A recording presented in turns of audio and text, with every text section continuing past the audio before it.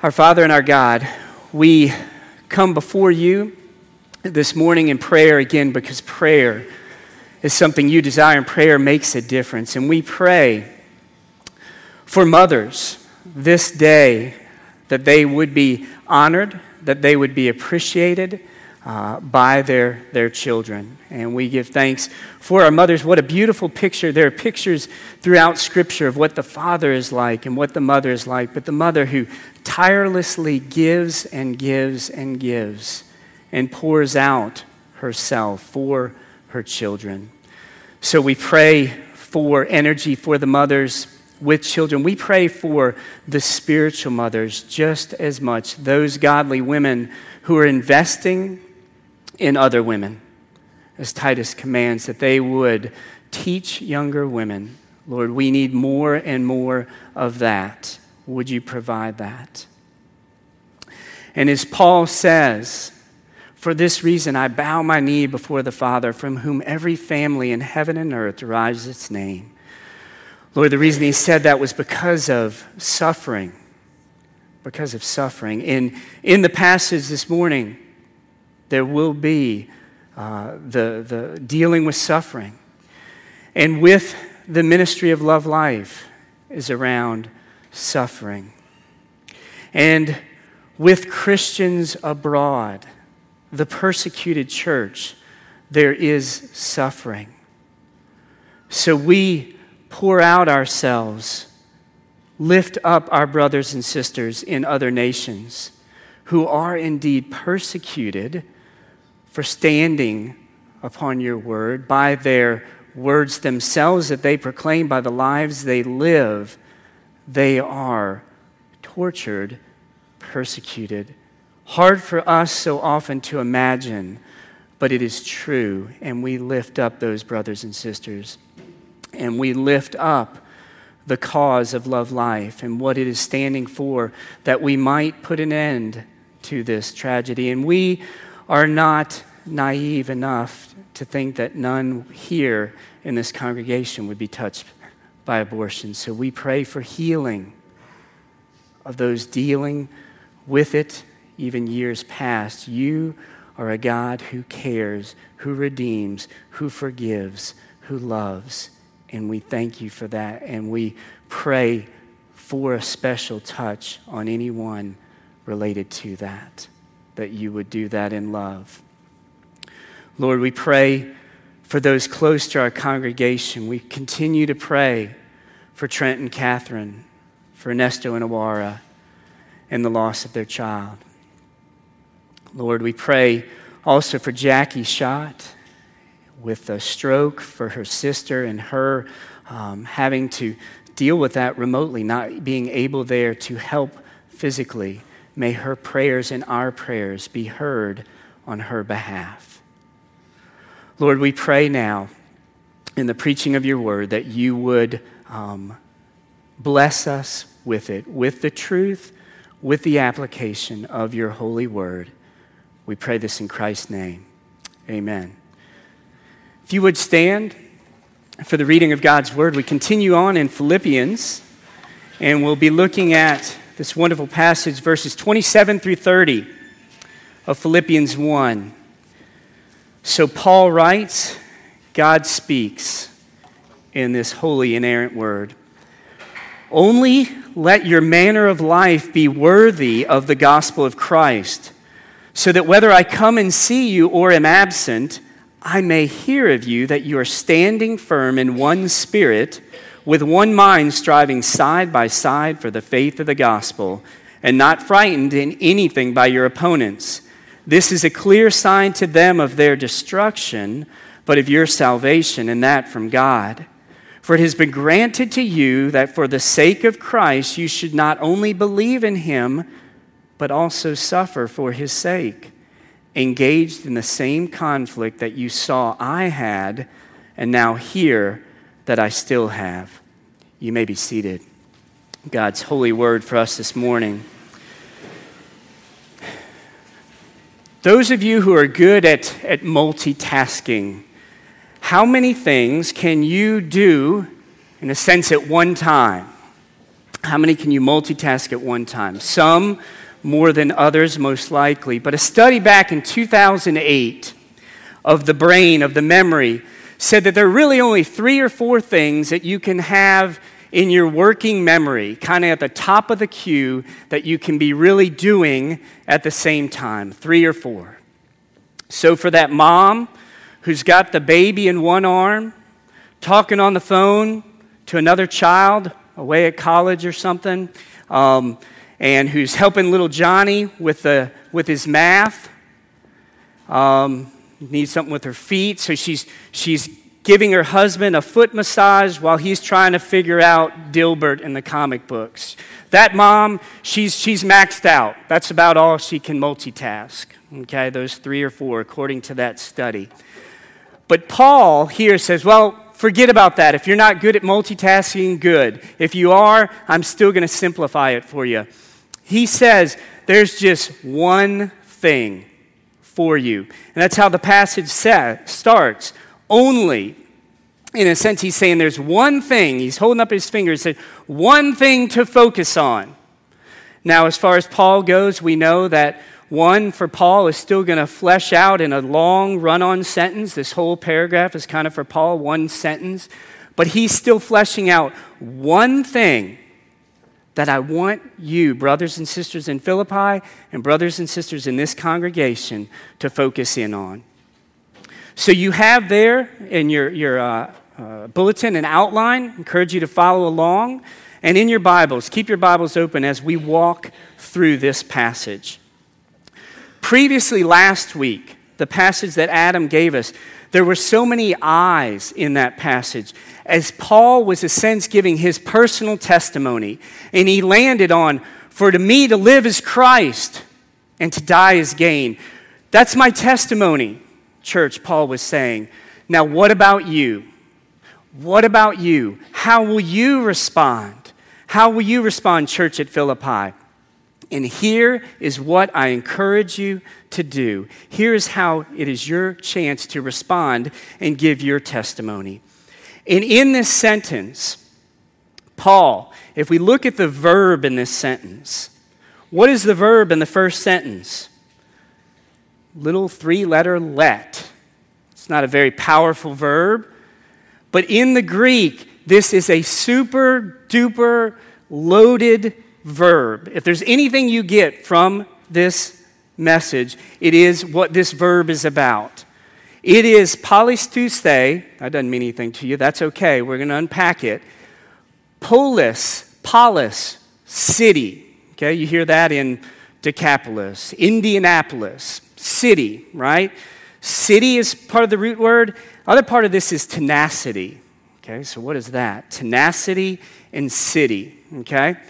Paul elsewhere in Acts, the only other time this verb is used, he's speaking to the Jews. And he tells the Jews, I've lived in a manner worthy of my calling as a Jew. I've lived as a good citizen. Okay, and that is what Paul is saying here. Live as a good citizen of Christ. That is what I'm calling you to, brothers and sisters. Live as a child of God. Live as a citizen. And we're going to look at what that looks like, is what Paul is telling them.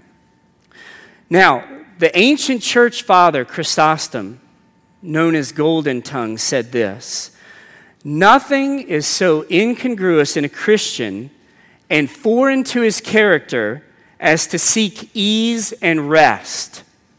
Okay? So he's telling us to do something.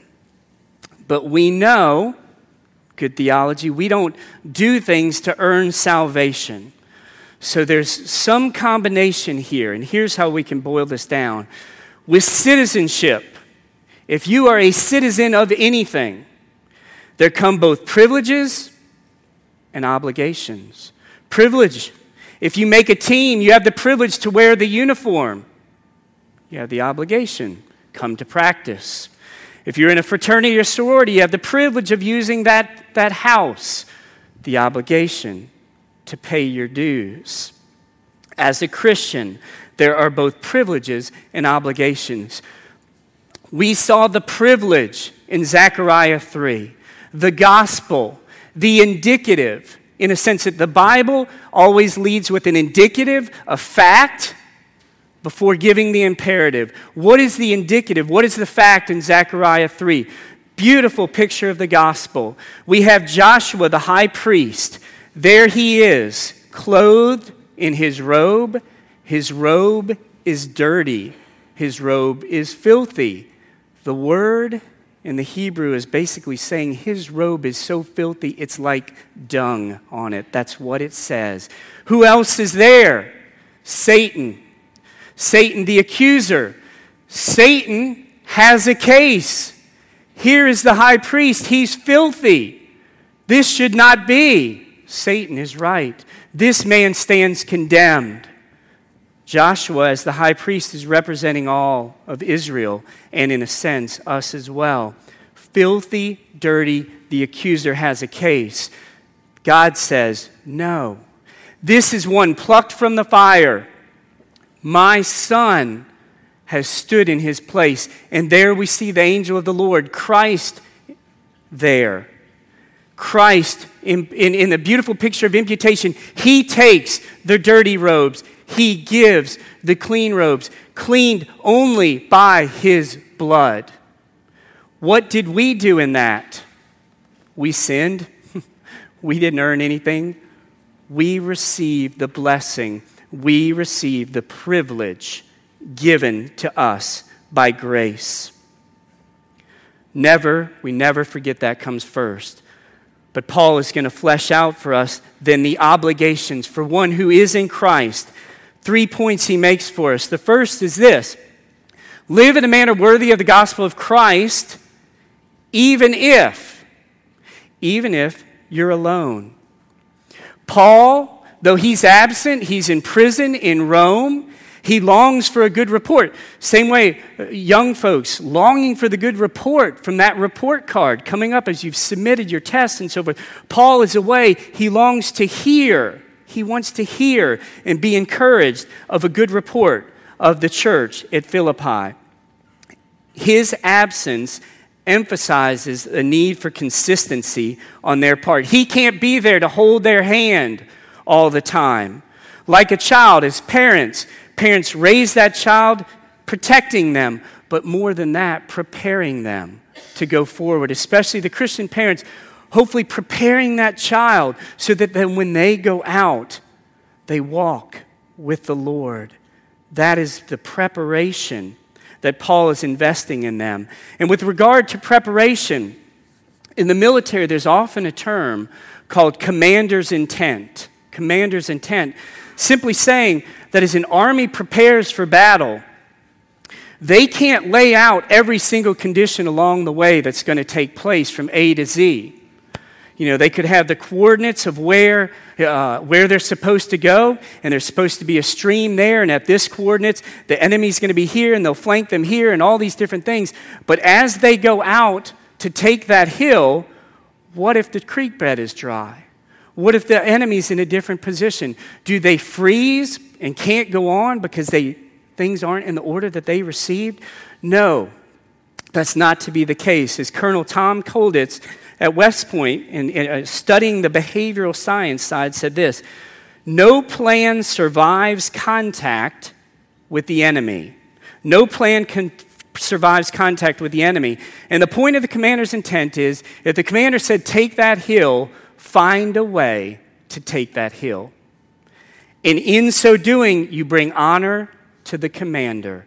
That's the commander's intent. And Paul is saying, when we live in a manner worthy of the gospel of Christ, we give honor to Christ. Secondly, he says, live in a manner worthy of the gospel of Christ, even if, in verse 28, even if you're scared, even if you're frightened. The picture Paul gives there is of a horse that's startled and runs. That's the picture there. When it's fearful, it scatters, it runs. And so for us, what is it that causes us to be fearful? Fearful to stand for Christ. What is it that causes us that? It could be shame in the garden.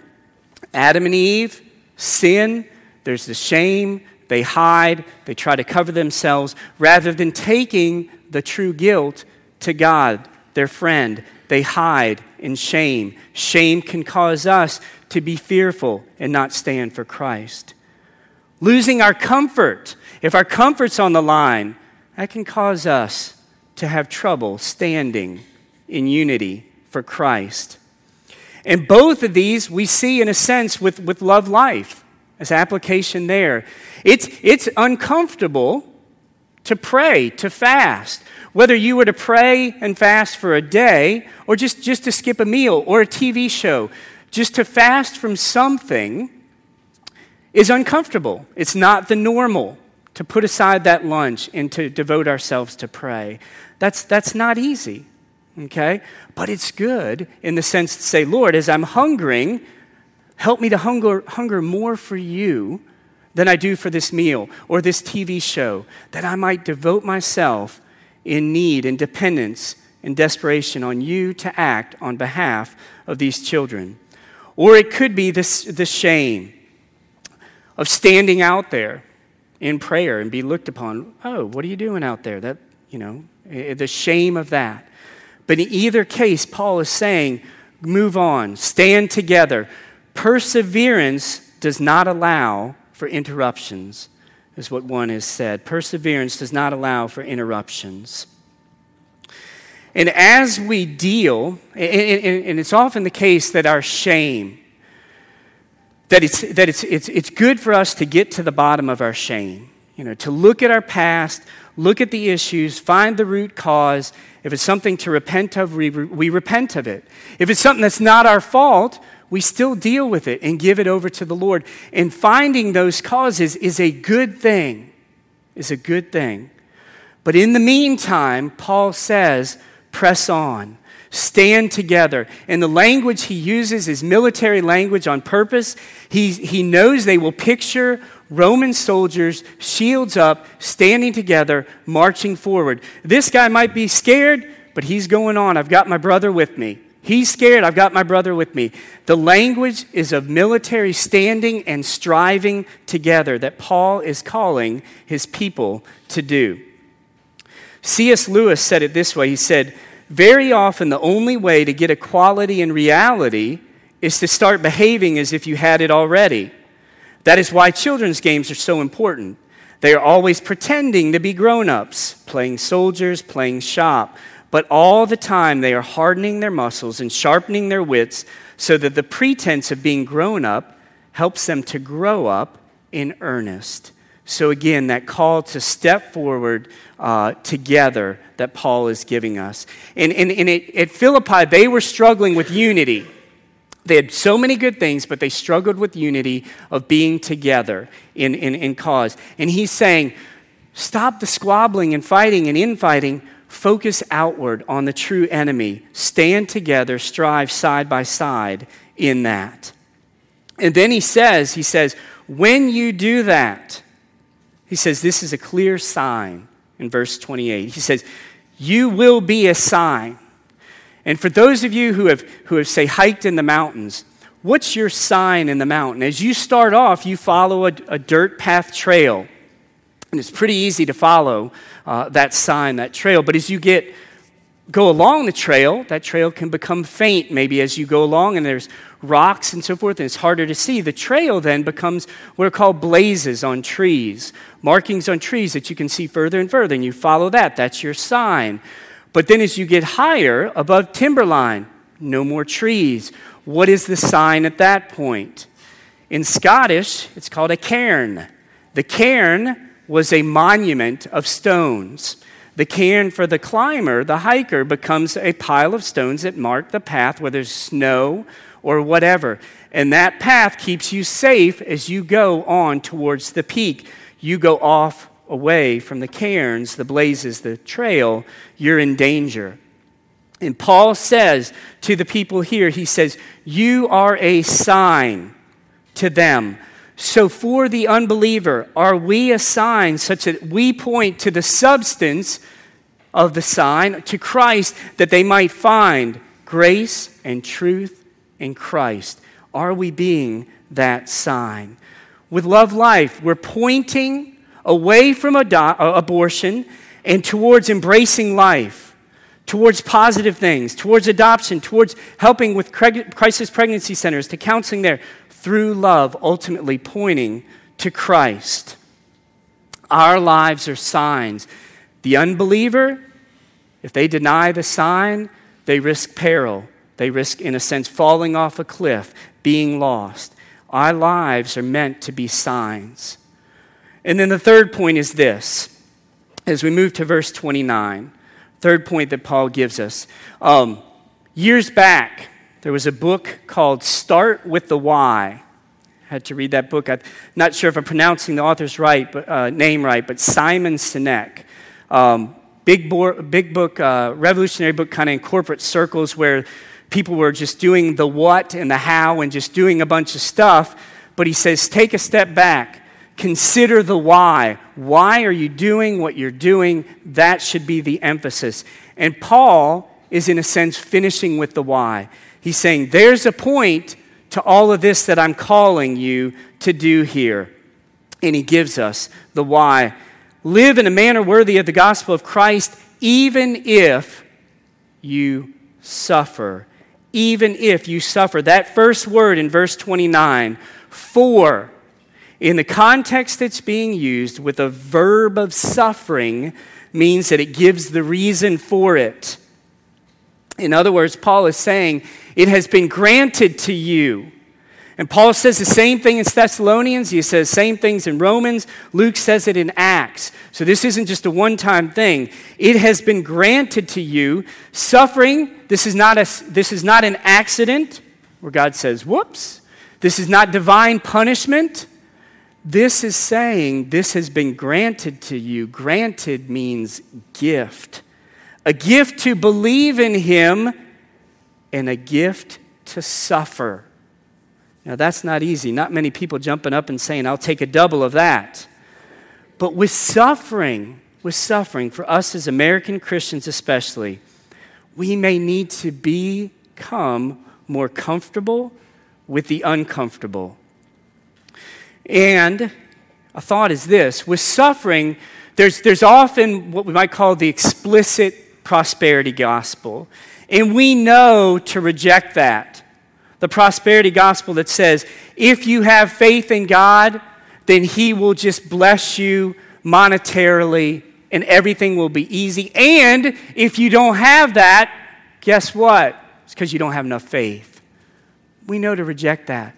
But yet there's still an implicit, subtle prosperity gospel that still hits us and attacks us and says, in a sense, if you believe in Jesus, then you'll have good Christian friends. You'll have a good spouse who will be, in a sense, Jesus to you. They'll have no need of sanctification. They'll just help you. They'll do everything right on your behalf. You'll have a conflict-free life, and it'll be convenient. Those things still crop up in an implicit way. But Paul says no. Christianity is, in effect, about picking up and dragging a bloody cross. Simon of Cyrene, as Jesus was making his way to Golgotha, Simon probably thought, I'm here to watch the spectacle. But then he gets dragged into it. You carry the cross. And in that blessing, he is there closer to Christ. As he carries a cross, he is closer to Christ.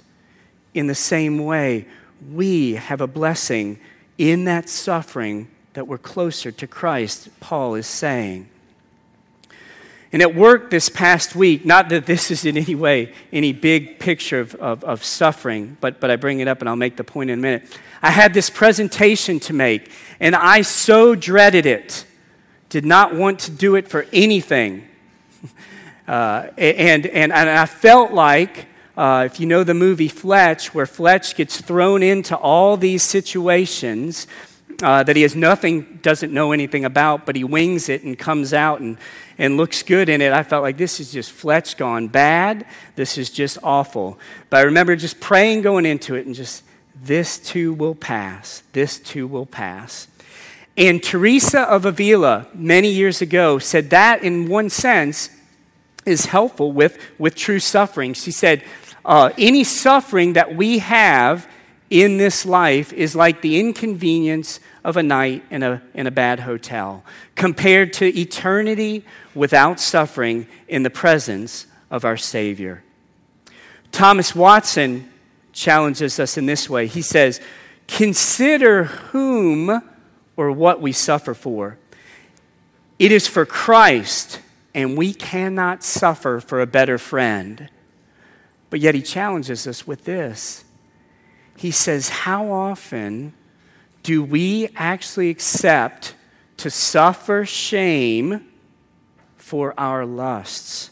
We are willing to suffer shame for our lusts so often that we might suffer shame for a drunken lust, a pornographic lust, a revengeful lust.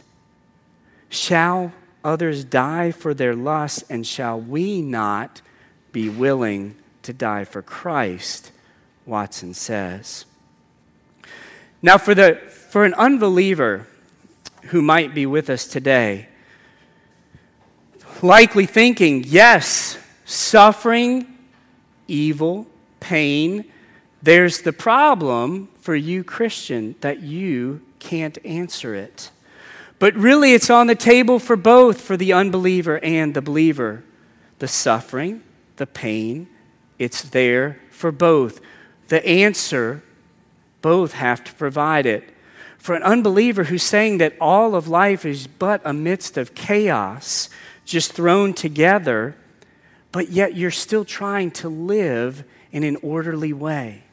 You're still trying to say, I will live this way and I depend on these things. How can you do that apart from a Christian worldview? For the Christian, the answer is, in a sense, it's simple. It started with the fall.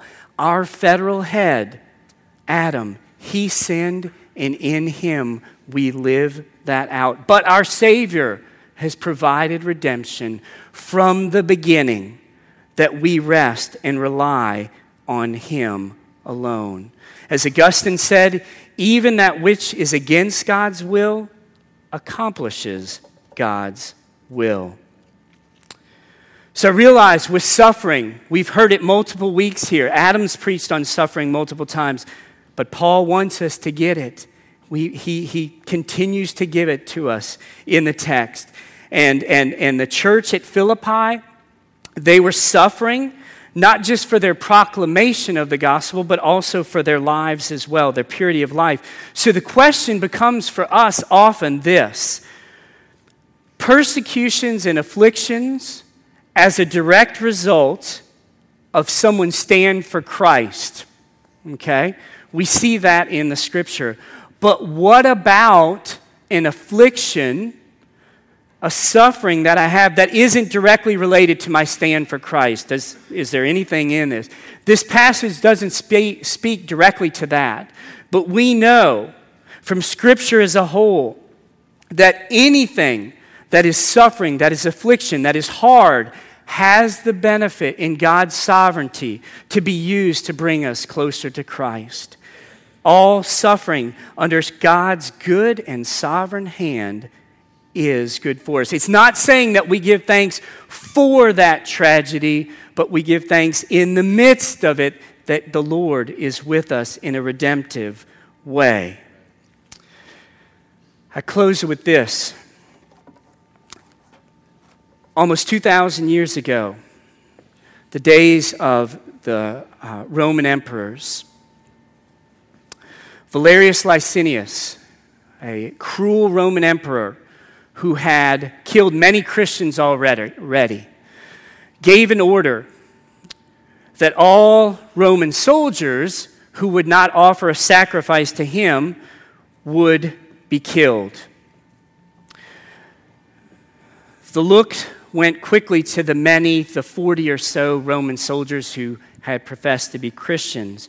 What would they do? They said, there is only one true God. We will stand for him. So they were jailed temporarily to await the emperor's arrival and their sentencing. Aglios, the jailer, was one of the other Roman soldiers. One of their partners was put in charge of them for 7 days and pleaded with them, just give the sacrifice and move on. Go free. They refused. The emperor arrives. His sentence is that they will freeze on a lake of ice. Stripped of their armor, they will go out on the ice and freeze together. They accepted the sentencing and stood together, striving together on the lake of ice and sang together a ballad of sorts. 40 brave soldiers for Jesus, 40 brave soldiers for Christ. We'll be true to our God and stand death in the face as we perish on this lake of ice. They continued their song through the night, growing fainter as they began to freeze. Around midnight, one of them gave in, because all they had to do was to go off to the shore into a warm bathhouse of sense, offer the sacrifice to the Roman emperor. This one had given in, so the others can continue singing. 39 soldiers for Jesus. The man who ran off, the temperature was such a change for him when he was hit by the warmth of the door that opens. He fell to the ground, not knowing whether he ever went on in. But what happened that night, Aglios, the jailer, was the only one there to see and to hear. And as the story goes, other Roman guards heard, not knowing what happened in the heart of Aglios, but they heard the tearing off of his armor, and he ran out to join the others and took up the song, 40 soldiers for Jesus will stare death in the face and perish on this lake of ice. So, we realize here, sitting here, will we be called to something like that? Our brothers and sisters in other countries literally suffer persecution in instances like that. Will that come one day? We don't know. But in the midst of this, Paul is calling you, calling me, to consider, what is it with my citizenship in Christ? What is it that I'm called to live in a manner worthy of the gospel of Christ? What do I need to give in my life that is not in conformity to Christ as I seek to live out that citizenship? Would you pray with me?